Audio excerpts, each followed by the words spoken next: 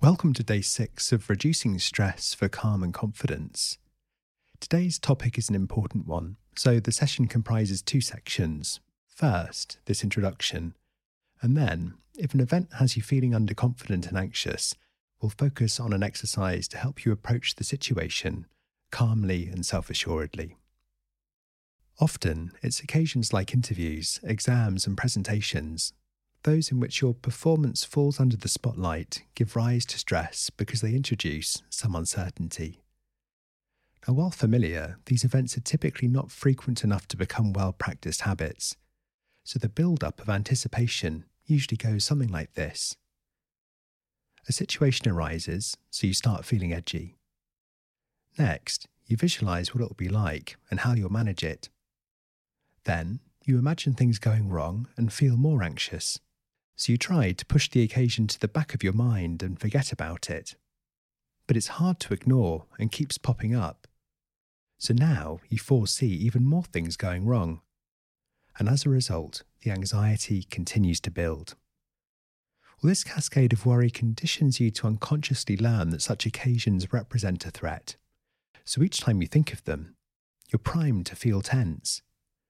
And because fear locks your attention, it's difficult to imagine things going well and to relax about your potential to handle things successfully. Does this sound familiar?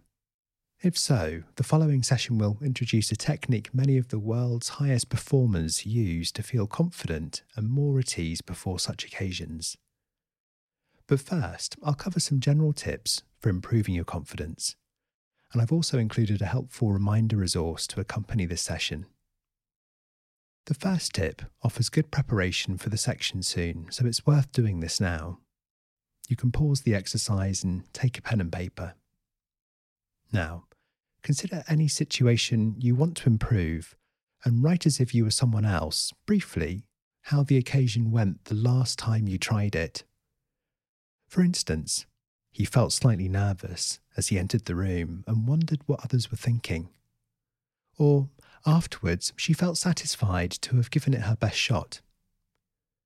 If you have an event coming up that you haven't experienced before, write your third-person review about an occasion in which you did something else new for the first time. Writing like this, from the he or she perspective rather than I thought this or I felt that, offers you some more objective distance for a more helpful vantage point. Well, you can pause the audio and do that now.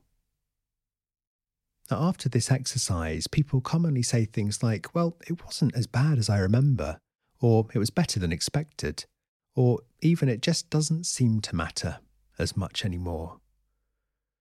This helps us realise that often the emotions we project onto recollections of past events reflect our current concerns rather than what might have happened back then. So practicing your ability to step aside from the emotional experience will increase your capacity to take a more helpful view of what's coming up. The second tip concerns how nervousness or excitement narrows your attention. Or when we face an occasion that worries us, we commonly think up to that point in time, but not beyond it. To broaden your outlook, the trick is to plan what you will do the hour or day after the event. So schedule your steps for immediately beyond the situation in question.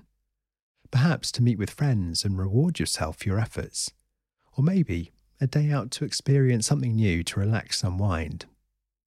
Not only is this a good reminder that the event isn't the be-all and end-all, but it also gives your focus something to switch to when you are worrying. So make these 2 tips, writing an account from the third-person perspective and planning your time after an occasion, part of your schedule for future events.